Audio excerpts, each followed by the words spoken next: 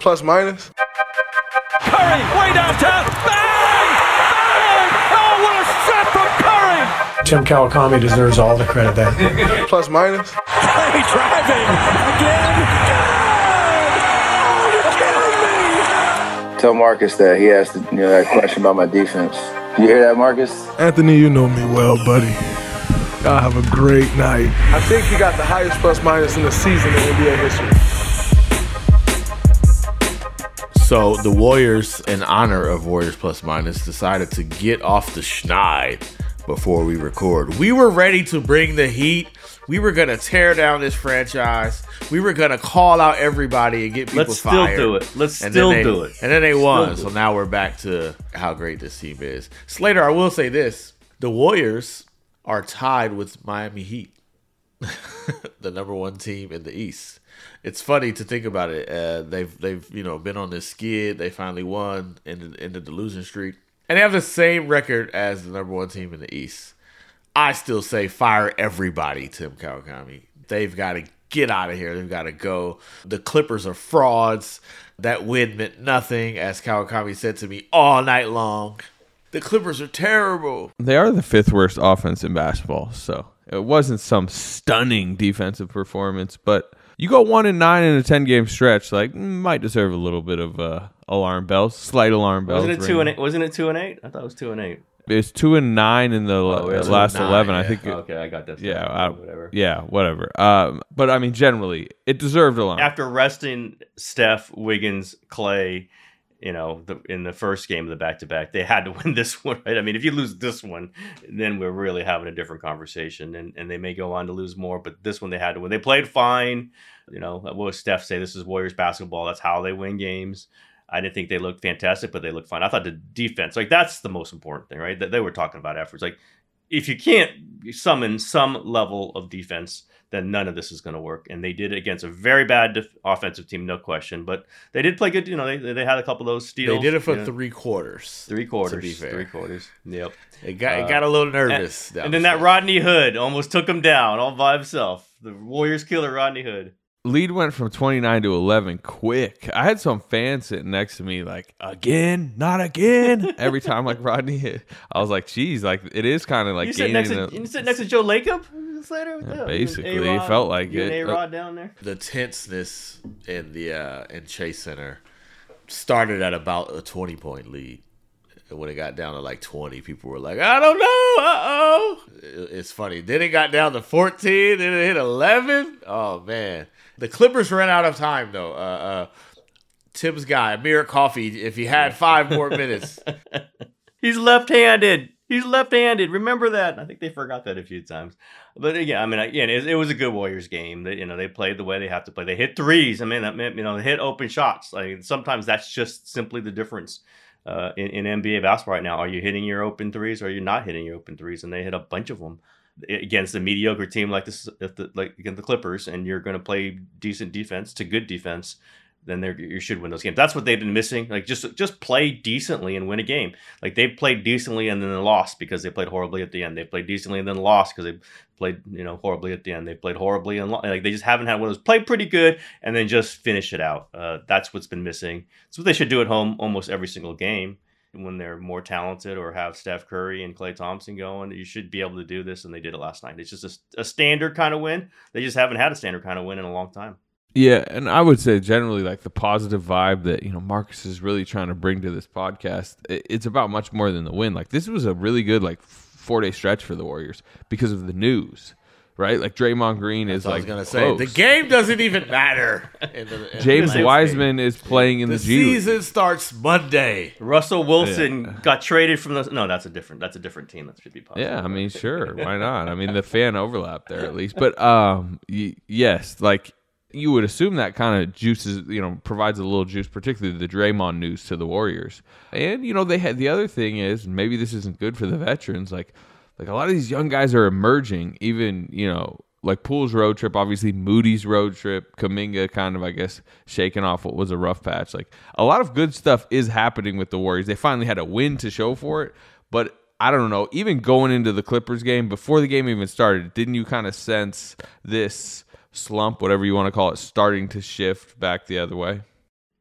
Yeah, I mean, Draymond's the big one, and I don't know whether they're rushing it or he's rushing it back. Not rushing, but I think they're ending the leisurely part of like, we don't need him back. We don't need him back. Now, like, okay, you know what? It's time for you to come back. And I'm sure Draymond's thinking that too. And that's where you get the Draymond announcement that it's going to be Monday. Of all likelihood, it's going to be Monday against Washington. I would have thought it would have been missed that one too and get to the next one, but it's going to be somewhere in there. This part of the season, that middle part where, they'd built up this huge amount of wins where they could afford to blow some games. And then they really did blow them. They blew as many as they could afford and probably a few more. Because if you're sliding close to the 4th seed, that's not where you want to be. Because even if there's a little bit of a bobble of adjustment when Draymond comes back, when Iguodala comes back, assuming Wiseman comes back, then you're the 4th seed. And that's not where they want to be in any way. Or the 5 seed. That's the positivity. It's just like, I think it's kind of triggered. Like they were kind of ready for this, and then Draymond's got to come back, and Draymond knows he's got to come back, and then you might maybe have 3 or 4 games of adjustment with that, but then it shouldn't be 2 weeks or a month of adjustment. It should just be plug it in and see where you are. And again, we can see the rotations. You mentioned the young guys, Moody and Kuminga are now ahead of Damian Lee and JTA and probably Bjelica. Although Bjelica played last night. Like you can just see this formulating. We've been talking about this for months. Like you can just see where this is headed into the playoffs. And though Kerr's not committing to play those guys all the time in the playoffs, they're definitely eyeing that these guys are going to play in the rotation in the playoffs. And again, that's more positivity. That's kind of moving this out of this dull, dread, clunky period into, okay, pre-playoffs. Now they're in pre-playoffs. Over under 1.5 Kuminga DNPs in the playoffs. I'm taking over. Over under Moody DNPs. The Moody's gonna probably not DNP. Under, yeah. DNP, I know they're very similar, but in different ways.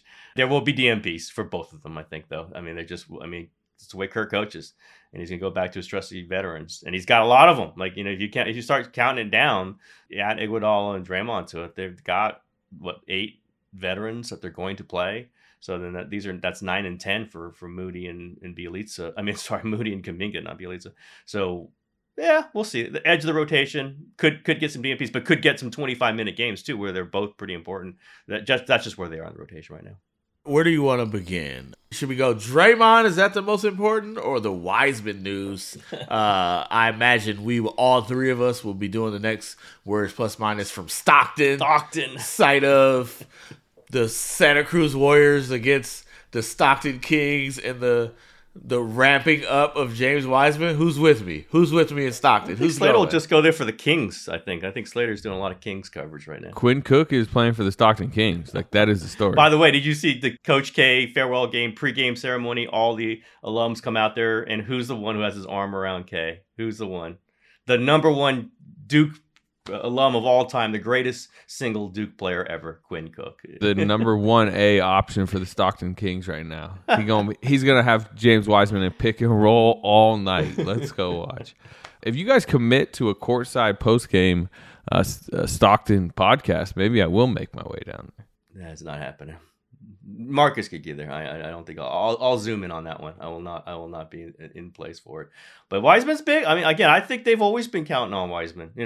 Counting. Man, maybe that's the wrong phrase. The head coach is saying he is not. Yeah, the head coach maybe not. I think a lot of other people in the organization are like, he's somebody that can be useful in the playoffs, and not every game, not 20 minutes a game, but there's a rare skill there. There's a rare size. What as Curry said, like, he just does stuff that no one else on the team does.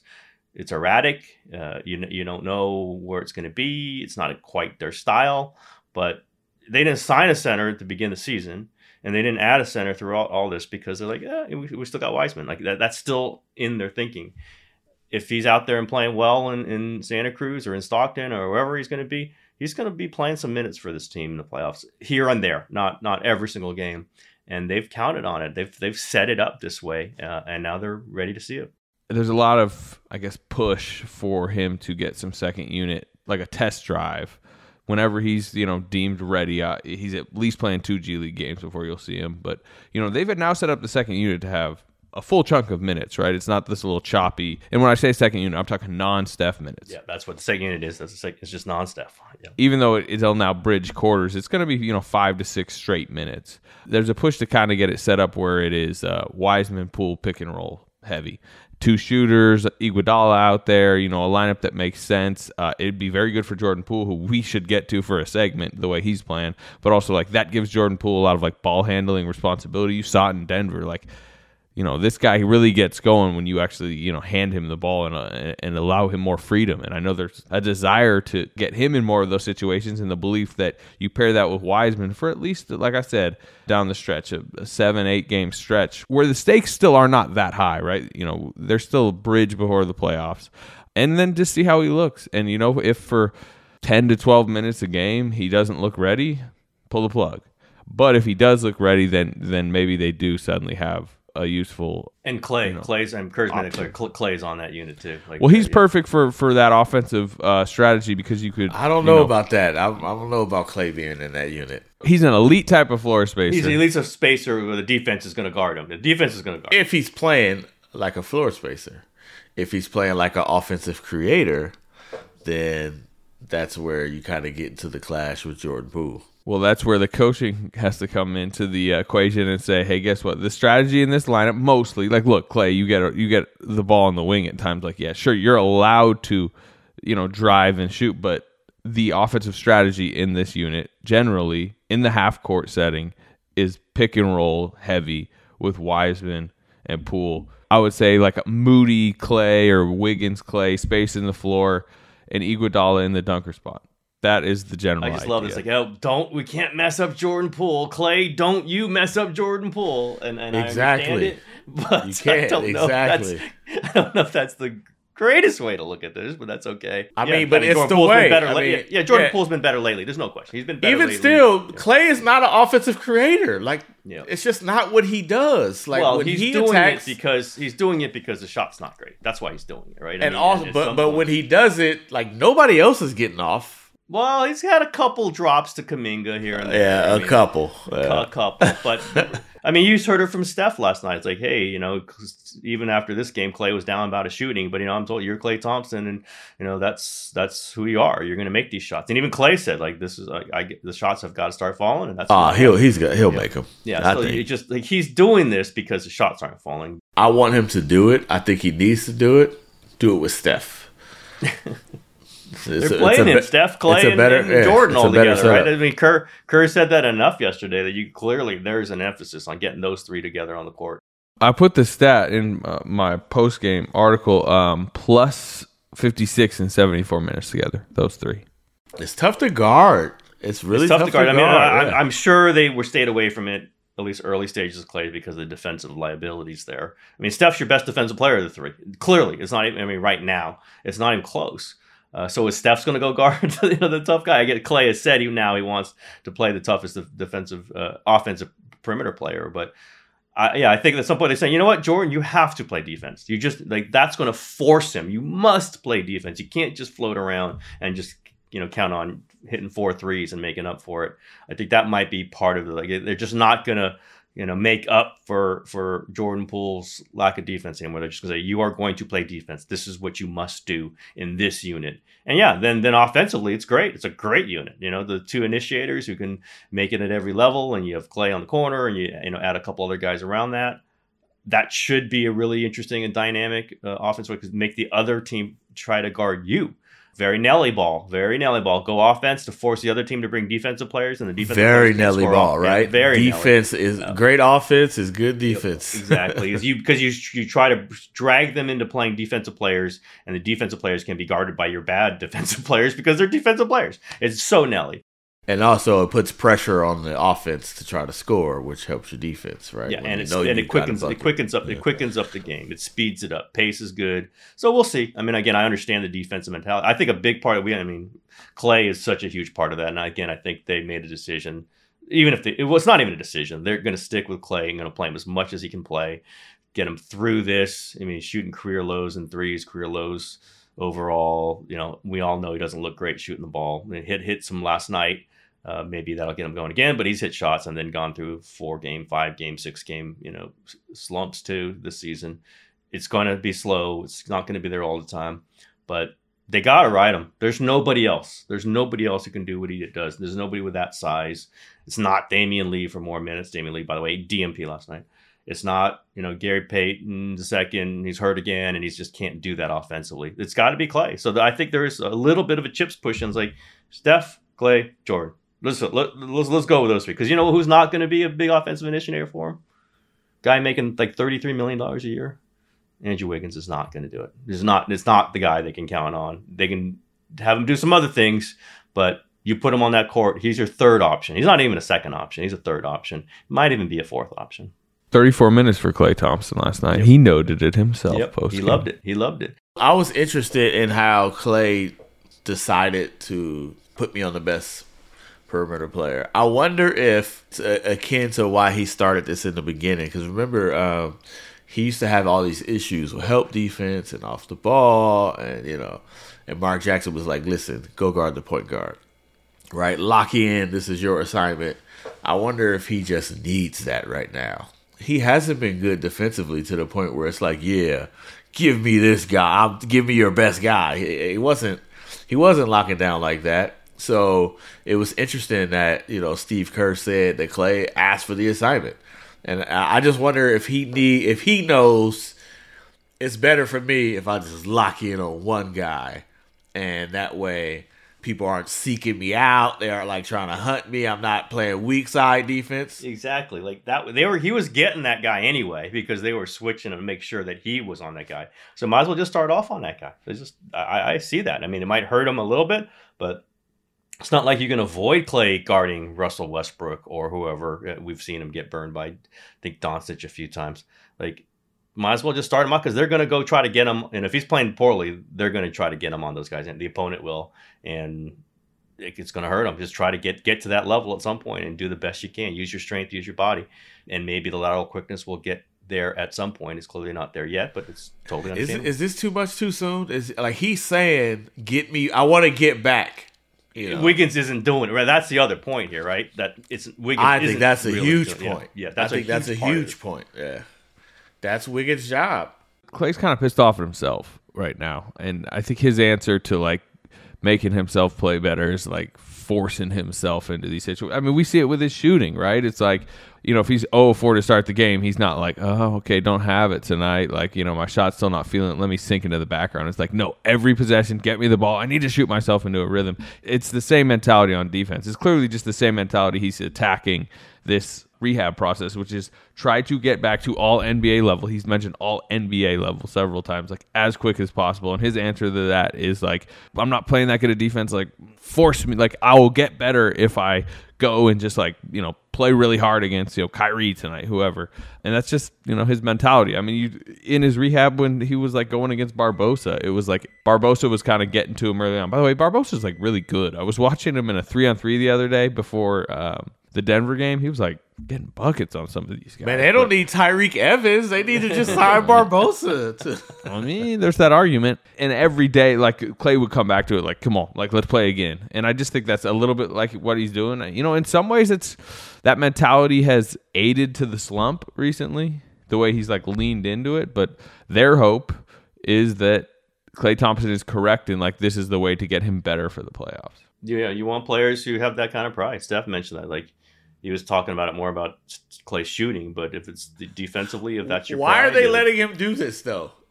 What do you mean, the shooting or the defense? No, just the defense, like force his way. The defense is Andrew Wiggins. I mean, I'm not saying that's why Klay's saying it, but I think that's why they're saying, okay, Klay. It's easier for them to go, all right. Thank you, Klay, please. We need somebody out there. We've been around these guys long enough. They don't say things outright, right? They like when they went back to Steph's old rotation, as Slater asked him yesterday, it wasn't like a long discussion between Steve and Steph. It was a text. Like, Steve's like, hey, I'm thinking about go back to your rotation. So like, okay, there it is. There's now Steph's, this whole long conversation, this whole talking point for the whole season. They ended it in 2 texts. So like, that's how they communicate. I think it was pretty clear. I think it was pretty clear what Steph wanted. From the beginning. From the beginning. He was just like, all right, by the end of the season, we might work our way. You think that was a hint? Do you think that was a suggestion? I'm just saying, it's not like, okay, Clay, here we're going to talk about it. You're going to get the best offensive player because Andrew Wiggins is sliding back a little bit. And like, they don't have those discussions. It's just when Clay says, I want to be guarding the best guy, I think there's some suggestion in his mind. You're saying there wasn't anybody saying, "Oh no, we good. Wiggins has got it." Yeah, nobody saying that. Nobody saying that, especially after the last 5-6 games, including clearly not Wiggins, by the way. No, but that's not Wiggins anyway. I mean, give me the guy. Give me that. I want that guy. Give me Harden. I want Harden. I don't think he's saying that. If it's the playoffs though, and they're playing a big wing, it will be Wiggins. And even let's say they're playing Memphis second round. Clay can say, I want Ja tonight. I think if it's a playoffs, they're going to be like, no. Yeah, Gary Payton is going to get a shift, and Wiggins can get a shift, and maybe you get switched on him, but like you're guarding Desmond Bane because you match up better with Desmond Bane. In all seriousness, I do think Clay, the ideal version of Clay, is better against those little point guards than Wiggins is. So I do think there's some teams where it's like, okay, Wiggins, there's two really good perimeter guys. The one with a little bit of size is the one that Wiggins is best with. The little speedy dudes, he doesn't do that great with. But I don't know if Clay is there for that, right? Clay came back better as a bigger wing defender. Yep. That's just true, right? The lateral quickness is down. Power forward defense, like he's guarding power forwards. Right. He's on Marcus Morris. Yeah. I mean, but the way the NBA's and didn't Draymond joke about that? Like he's a 4 now, offensively at least. But anyway, there's going to be matchups where it's not Clay against the number one offense. That's why Gary Payton's so important. And Wiggins is going to have to get some of them. He's just going to have to, especially when he can't make a free throw and he's clanking around other things. And again, all this is like, you've got to give them something somewhere. I say it about Poole. I say it about Wiggins. I say it about Clay. I say it about everybody. But I do think this is a recognition that what they were doing wasn't working. I mean, they were really bad for 15 games, really bad defensively. And this is like 20th, 21st, 22nd ranked defense in over a 15-game stretch. That's just terrible. It's not ideal. It's not Clay going out there and saying, Chris Paul, I got you. That's probably not going to happen, but there's going to be some of it, more of it. And again, it's the pride of the dynasty. It's what the two-way Clay, all these things that we've seen. And I think it's some acceptance that they can't just say, Wiggins, you're that guy now. That's not happening. Like they're going to have to kind of manage that. And Iguodala is going to get some of this. And, it's just, you can just kind of see them making these recalibrations, especially of Wiggins, Bjelica, Porter. Like we see where they're kind of going, okay, now we kind of have to cover this over there. And Clay getting a broader defensive responsibility is definitely part of that. Well, I think a big part of it comes Monday, Slater, potentially. It's the backliner defense, the defensive wizard. I'll tell you what, if it's not Monday, it's a bad setup. So, yeah, I mean, I think we could pretty much, I don't want to say put it in Sharpie, but I mean, it's sounds pretty set. But are they going to go like Draymond 15 minutes, or are they going to go Draymond 25, 30 minutes? I would say in the 20s. I mean, even Clay came back to 20. I bet 25-ish. He's playing a scrimmage today, and I assume he'll get maybe 2 or 3 more in that'll really kind of try to bump his conditioning. He's not going to Stockton. That's like no Clay. That's just one-on-one with Tyreek Evans. We will be right back after a quick word from our sponsors. This episode is brought to you by Michelob Ultra, the official beer sponsor of the NBA. Want to get closer to the game than ever before? Michelob Ultra Courtside is giving fans the chance to win exclusive NBA prizes and experiences like official gear, courtside seats to an NBA game, and more. Head over to MichelobUltra.com/courtside to learn more. Looking for an assist with your credit card but can't get a hold of anyone? Luckily, with 24/7 US-based live customer service from Discover, everyone has the option to talk to a real person anytime, day or night. Yep, you heard that right. You can talk to a real human in customer service anytime. Sounds like a real game changer if you ask us. Make the right call and get the service that you deserve with Discover. Limitations apply. See terms at discover.com/creditcard. Tyreek Evans is in the facility today. I don't know this for sure, but I would guess, yes, I bet Tyreke Evans is part of the scrimmage. Because, it can be hard for them at times to get full fives. Sometimes they have to add a Leandro Barbosa, as I mentioned. So, yeah, I bet Tyreke Evans is in there. Maybe we can hear how he looks. All right, Slater, you and Shams were had the scoop on that. Is this serious? Are the Warriors going to really consider adding Tyreke Evans and cutting? I mean, the more important thing is they'd have to cut somebody. They went to Miami to work him out last week, right around the Dallas game, and he looked good enough, shot it well, and that's the big thing with him, right? He hasn't played in a couple of years.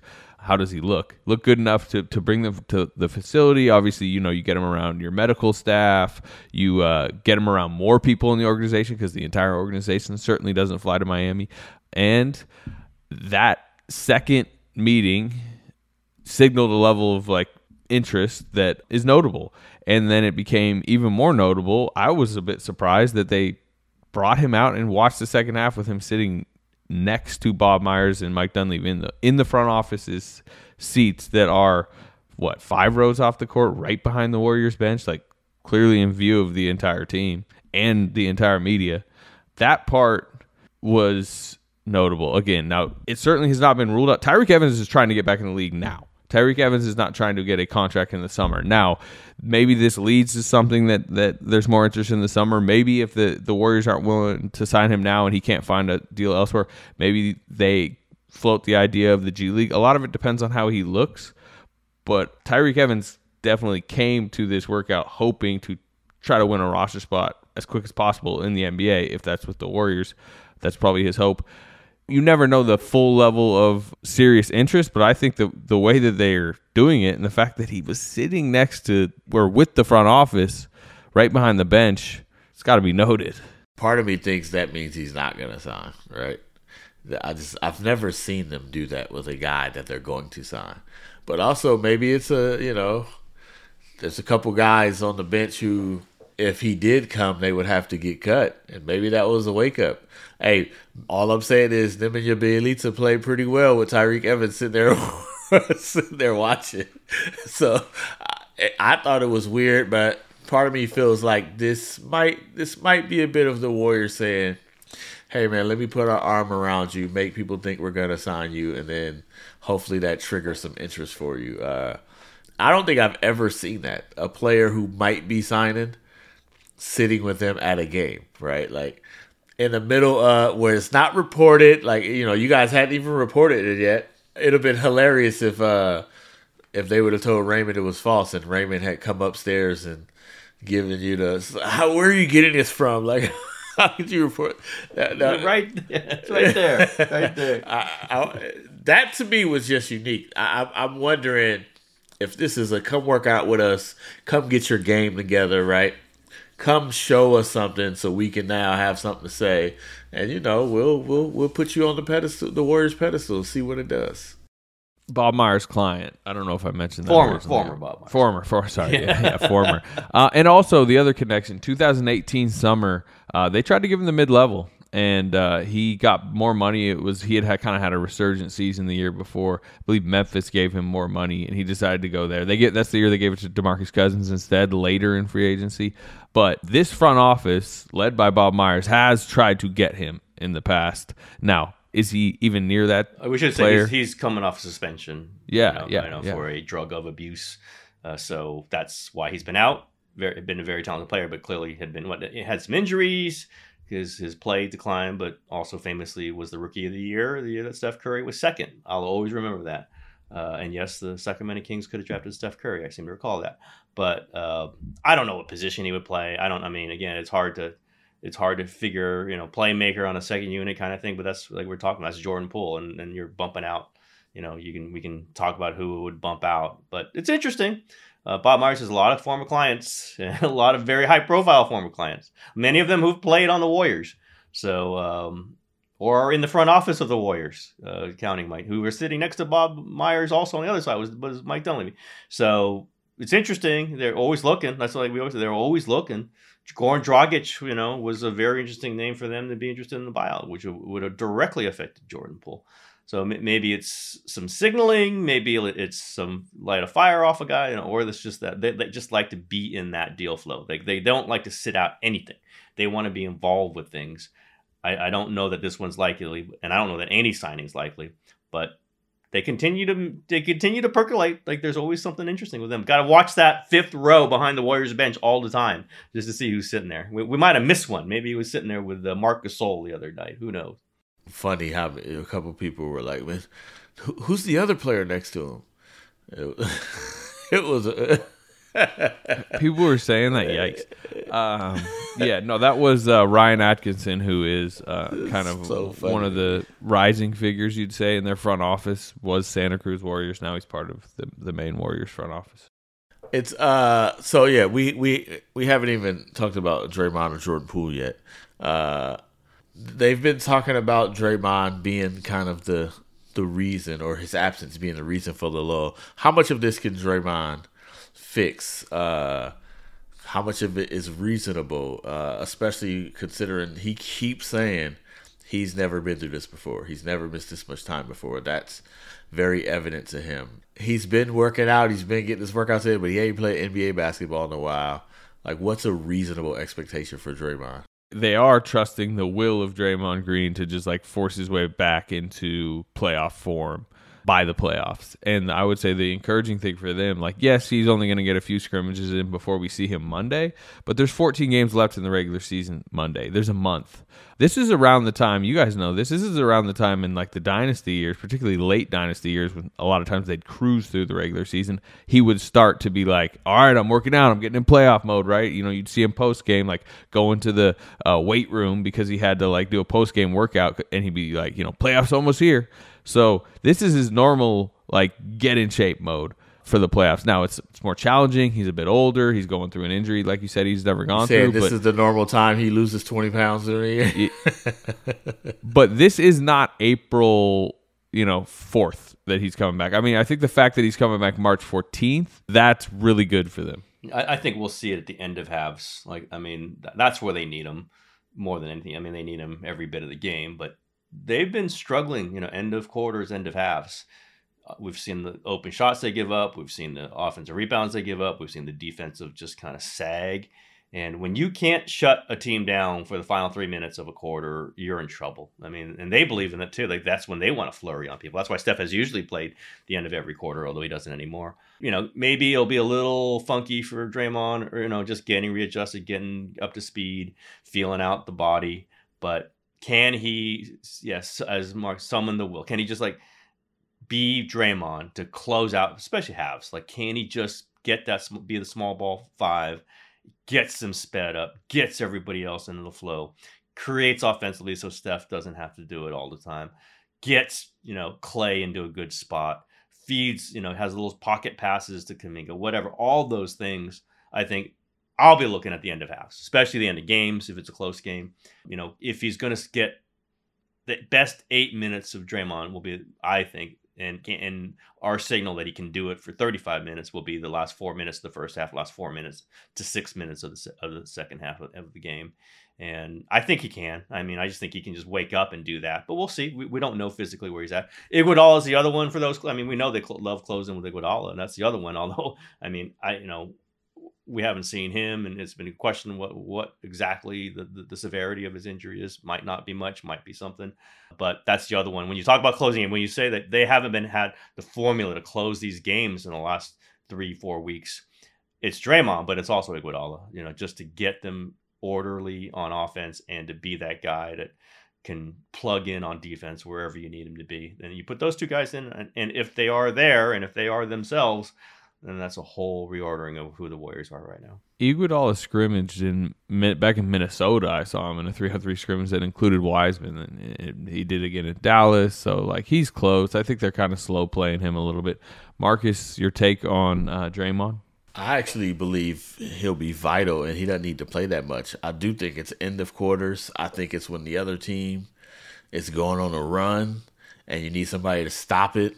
It's when they start making those mistakes, and Steph Curry is the kind of leader that says, hey man, everybody does their job. and walks to the bench where Draymond is going to let you know you blew that assignment. And it feels like guys like Wiggins, Bielitsa, even Clay, Steph certainly does, needs Draymond yelling at them, right? Because they tend to lose focus. Jordan Poole. I don't know if Jordan Poole needs it. He just he don't want it. Yeah, he doesn't want it. But they just lose focus, and they need somebody to snap them back into it. But also, I mean, it is remarkable what he can do on defense. So they actually need defensive talent, an infusion of defensive talent. We've seen when they put Gary Payton II in, like it's just an infusion of a unique defensive talent. So that helps a lot. And I think a lot of those guys kind of rely on that Draymond's, specialness. So I don't think he needs to play very much. I know Steph's going to be happy because those relocations will actually result in shots instead of, somebody else deciding to take it one-on-one, whereas Draymond's going to look for him. But I think it's pretty big, actually. I think it is more of a cure-all than it would seem, just looking at his individual numbers. Just what he means is a lot. Yeah, allows him to play the offensive guys more too. I think just feel more comfortable about going Steph, Clay, Poole, because you will have Draymond back there. Draymond and Iguodala or Draymond on Kuminga, whoever else. Just the knowledge of that. Like, if there's a messed up assignment, if somebody gets blown by, then you've got 23 who's going to be looking for that and going to be sensing it and going to be helping there, and even relocating again. It's who they are. It's how they played. The most miraculous thing was that they were playing good without him when he first got hurt. In the middle of when he was hurt, and that was hard to how that all happened and how they maintained the defense. Then it all fell apart, which you would have imagined. So maybe it turned out it just been a 15-15, 16-15 now without Draymond this season. That's about right. That's about what they are. They're a mediocre team without Draymond. They shouldn't be a terrible team without him, but they certainly aren't going to be their best. If they just get that, just knowing he's back there is going to be the difference. Even if he's not playing at the top level, just knowing and hearing that voice, I think will make a dramatic difference for them. And then him and Gary Payton on the floor together on defense. I mean, we haven't really seen that a ton this season. I think that would be something that they would very much like to see in the playoffs, and maybe opponents would not want to see. They clearly, I don't know, clearly, it feels like they're pairing Wiseman's return with Draymond's. Like, all right, Wiseman comes back, we want to make sure Draymond is there to help him in the area. So I don't think they're going to play together very often. But somebody needs I to think, be on the court with him. Yeah, Iguodala is that's a good one. Iguodala's a good what one. I've been indicated, and he should be back by then too. This is Steph Curry's points and field goal attempts in October, November, December Draymond games. 29, 27, 27 points per game, and 21, 20, and 21 field goal attempts per game. January, February, March, 18 field goal attempts per game, 16, 18, averaging 22 points, 24 points, 25 points. He has jacked it back to be more of the point guard, which we've mentioned, and as Marcus was talking about, he's just not getting a lot of his pet stuff, the relocation, the DHO, right? The two-time DHO and one possession type stuff. I expect to see a Steph, as we talk about the ramp up to the playoffs, I expect a Steph Curry offensive, aggressive level to go much higher once you see Draymond Green from a scoring standpoint, and he can throttle back the playmaking because that's Draymond. Yeah, again, this is who the Warriors have been. It's who they are. They're not going to win a championship without it. They're not going to, we've seen them be Steph, and that was the end of last season. And then they played great, 15-5, and then they lost 2 games in the play-in games. It's just, they've got to have other people who get him more shots, help him with his shot. I know Marcus always wants him on the ball, and he can be on the ball, but not when there's 2 guys jumping him. And, when you do the pick and roll all the time, they just put 2 guys on Steph. And nobody says do pick and roll all the time. Stop morphing our argument here. That's not what we're saying. ISO. Listen, he's going to get his ISOs because he's Steph Curry, and he does it though. He does it. He doesn't get his ISOs. I don't know. Post up Kuminga before they get Steph and ISO. They don't. I don't know what they're doing with Kuminga just standing outside the 3-point line all the time. And I think they want him to dive, right? That's what they want, but it's hard for him to figure out exactly when he should dive.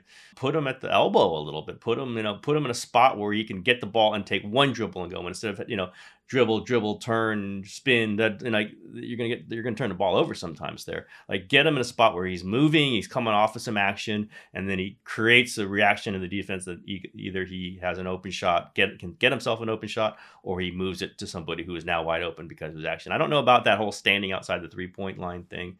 It just leads him to shoot 3-pointers, is what it does. Although he's making them, it's clearly not the shot that they would prefer for him. And it's a little weird.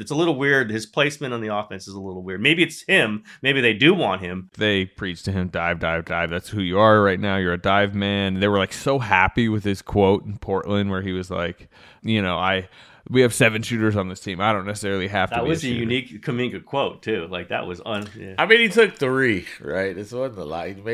He took 12 shots. He's taking more than they'd like, but Tim made the correct point. I mean, he's confident in his shot, and it's tough to tell him, like, dude, stop taking it, because he's hitting it at like 40% right now. And he's open. I mean, he is open. It's not like he's taking yeah. contested threes. Like, the last 3 months, January 11 of 31 from 3, like 35%, that's solid. February 10 of 30 from 3, 33%, respectable. This month 9 of 21, 43% from 3. Like the guy for 3 straight NBA months has been a very capable 3-point shooter. Yet they don't want him to do it. I don't know. It is kind of weird. Obviously it's a flowing motion offense, so it's not like they say you go there to start this action. That's it. They might have to kind of do that. Just like we're going to do that, like that. It's that back screen they do for Wiggins, which they haven't seemed to really do that much recently. But they were doing a ton of was getting him 2 buckets a game. Like do something like that for Kuminga, where he's coming off an action that's inside, not like he's got to go run all the way through. I just think you can capitalize a little bit more on what he does I just don't know that he helps their offense other than when he's making the threes, just standing out there because it's just another guy standing around the 3-point line. You know what really helped their offense? If they get Steph some action. That's what really. That's Draymond. That's Draymond. That's get Steph some action. Like I think obviously the Clippers didn't play well, but they fell for the trap this game too. It's the same trap every time where it's like, they didn't double Steph that much. You know what they did? They put Terrence Mann to face guard him, and the Warriors didn't even try. They said, oh, well, if he's going to face guard him, we're just going to go with everywhere else. So you end up with Steph with 12 shots, many of them after long stretches of not getting the ball, so he chucks one, and he's got the same number of shots as Kuminga. Like, to me, that's the part where it's like, oh, okay, the Clippers, you're gonna face guard with Terrence Mann? Clear out. This is what you want to do? Clear out. You're going to have to play some defense, right? Like, so to me, that's the stuff where it's like, all right, it worked on this game, but this is probably not a real sample size. But if you get Steph going, now it works wonders for Kuminga, and all that. I think you're right, Slater. I think eventually Steph will be more aggressive. He does spend way too much time standing in the corner, pointing. He's pointing to Jordan. Jordan. Go, Jordan. That's up to Steph. That's up to Steph. It's absolutely on Steph.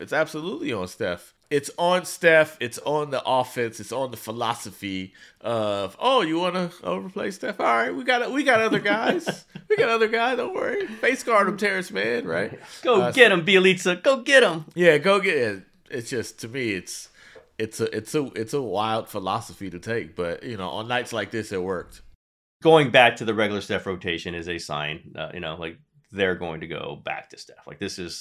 It was nice for a while. Everything was working just fine, and now it's not working. They weren't at all threatened by the Clippers last night, huh? They were just Steph has a lot of control over the situation, and as he made clear in LA postgame, and maybe Marcus, I would like to get your kind of take on the Lakers postgame Steph, where he, as you wrote, kind of sounded the alarm bells. When it matters, he is going to put a big imprint, and I don't think he's there, but he's getting there. So okay, it's time to really turn this thing up. But it is a team that understands probably better than any team in the league. All the regular season drama and angst matters a lot less than it feels like in the moment. April 15th or whatever date the playoffs tip off, like that's when it really matters. And who knows that better than them, right? Nobody currently in the league knows that other than probably LeBron. But yeah, I mean, obviously, the concern with that would be you're relying on guys who don't know that. You're relying on guys who don't know how to respond to that. We've never seen Wiggins in that pressure. We've never seen these young guys in that pressure. Will they know what to do? Will it work like clockwork? Because you haven't worked on it all year.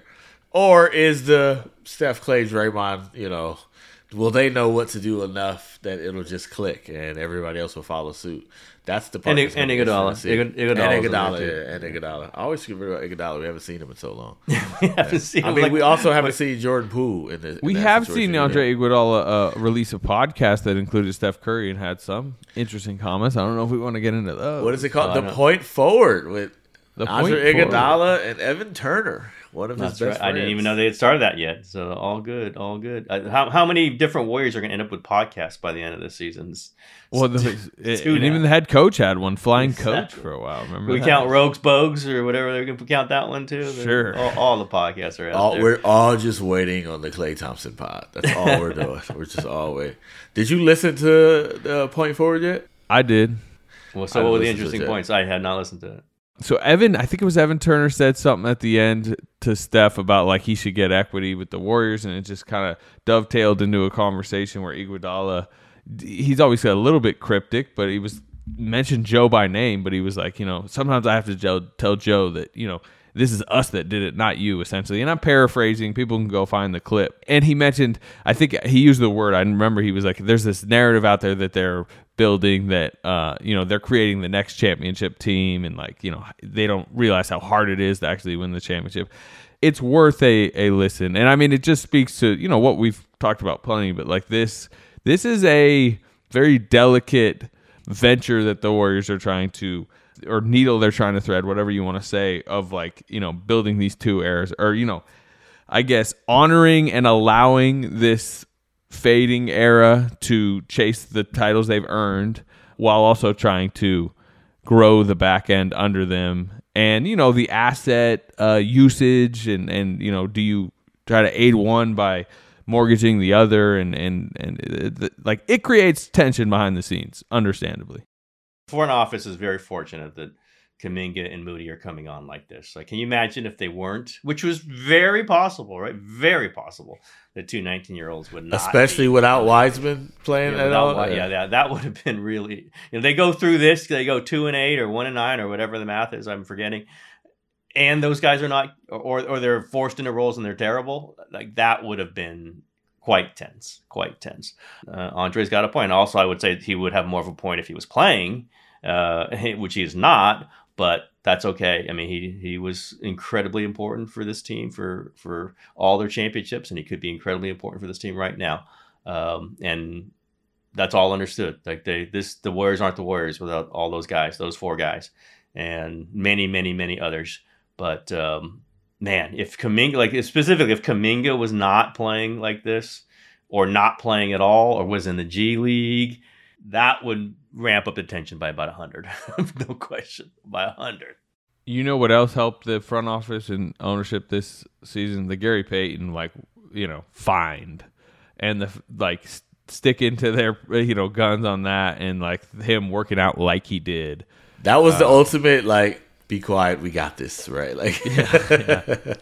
And at the time it was and also Porter, Bielitsa. Now some of that has really faded, but as Tim said, at least they have this young group, which is really where the tension lies. Because not only is it, hey, they're not using that to get you veteran win now, they're also, in some ways, requiring is a strong word, but they kind of need them to be the mentors. They're asking them to do double duty. It's not just, hey, go win, but it's also be a coach, be an assistant coach, be a mentor. And that Iguodala, I think, made pretty clear was also part of issue is too strong. But people should listen to the conversation. I don't like sitting here and just paraphrasing. The Iguodala podcast. We'll soon have the Gary Payton, the second podcast, and the Nemanja Bjelica podcast. I just want the Klay Thompson, Jordan Poole podcast. That's all. Give me that. We're good, right? Or you got to have Klay on the boat. You'd be the third chair on that one, MT. You got to make sure you're the third chair. Clay on the boat. I don't know what you do about sound. Hey, Tim, according to ESPN, a starting quarterback was traded to the Washington Commanders for 2 third-round picks. I saw that, Carson But Wentz. it is not Jimmy Garoppolo. Yeah, 49er fans do not want to hear this. Carson Wentz is a higher value on the trade market. No, he's way lower. Jimmy Garoppolo is going to get a just- first-round pick. Yeah, He only got 2/3. I feel like there were plenty of 49er fans who would agree with you, They Tim, do. after watching Jimmy Garoppolo. They do. It's just this weird, like, they hate him. They wanted him bench, but they also want a first-round pick for him. It's like, He's it's great. not They the entirely love him the same as a people, trade but chip. it's many of the same people. And I've been trying to warn them. Like, it's just he does. I talk to NFL people. I do talk to them. That doesn't mean there isn't one team that values Jimmy Garoppolo more than everybody else. But in this pecking order, the Russell Wilson trade and Aaron Rodgers staying in Green Bay meant nothing to Jimmy Garoppolo's value. Nothing. That was already baked into this.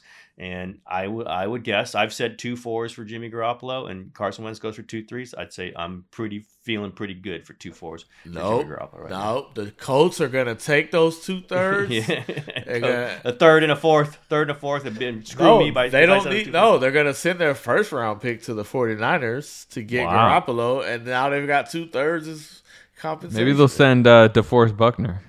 Yeah, there you go. DeForest Buckner and the first to the 49ers for Wow. Jimmy Garoppolo. 49ers give him Kinlaw back. Hey, you want Kinlaw? You can have. Yeah, it. you take Kinlaw. All right, this is not 49ers plus minus, although it could be. It sure could be. We will be back on Tuesday after the return of Draymond and possibly Wiseman. Who knows? But that's it for us this week. We will holler at you.